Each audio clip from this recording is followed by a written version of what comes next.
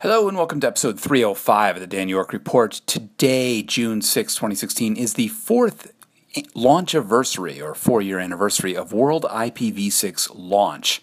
On that day, June 6, 2012, thousands of websites and hundreds of networks all around the world committed to permanently enabling IPv6 connectivity from their networks or to their sites.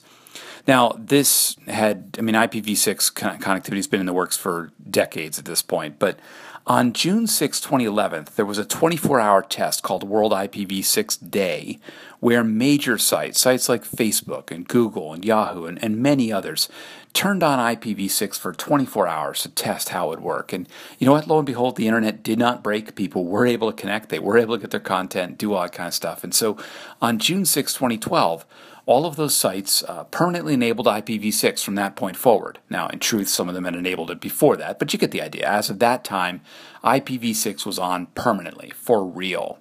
And it's been fascinating to watch the growth. I was interested in IPv6, before that time, and then I joined the Internet Society in September 2011 and participated in World IPv6 launch that was there. But it's been wild to watch the statistics, and I wrote up a blog post on Circle ID, which I'll have in the show notes, where I talked about how it's grown amazingly. If you look at the chart, it's a beautiful, hockey stick kind of thing going up and to the right.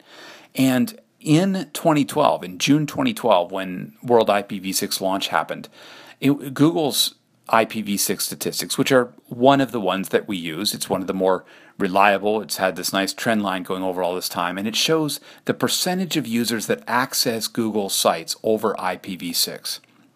Now in 2012, it was actually down under 1%. It actually didn't consistently cross 1% until basically the end of 2012, around the end, December kind of time frame, November, December, and it crossed over that, and then it started to rise and rise and rise and rise to where now Google's statistics show that it's now over 12% globally. So on a global level, 12% of users access Google over IPv6. Now, it's much higher in some countries. If you go, there's a per country statistics tab where you can go in and look. In the US, it's up around 27%. Belgium's at 43%. Switzerland's at 26%. Japan's at 11%. You can look in many different parts of the world, and there's much higher percentages there than the 12% globally. But it's remarkable, really, to see this kind of great growth on here, and really shows in many ways we're getting to that point where it's just going to happen.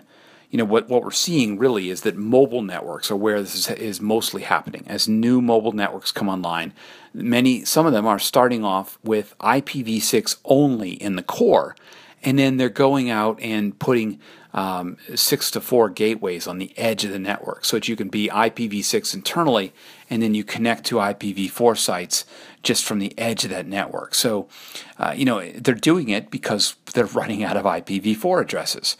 We can only go, so far with NAT. We can only go so far with the different things. And sooner or later, we need to go and make this kind of change. So that's what we're seeing. We're seeing this evolution happen, and it's continuing to go up. I think we're reaching the point where more and more services are available. All of Google's, all of Facebook's, all of Yahoo, all sorts of different, Netflix, lots of different services, LinkedIn, they're all available over this in some way. Now, there's still some major services that are not, of course. Twitter is not available over IPv6. Skype doesn't work over IPv6. Many other services do.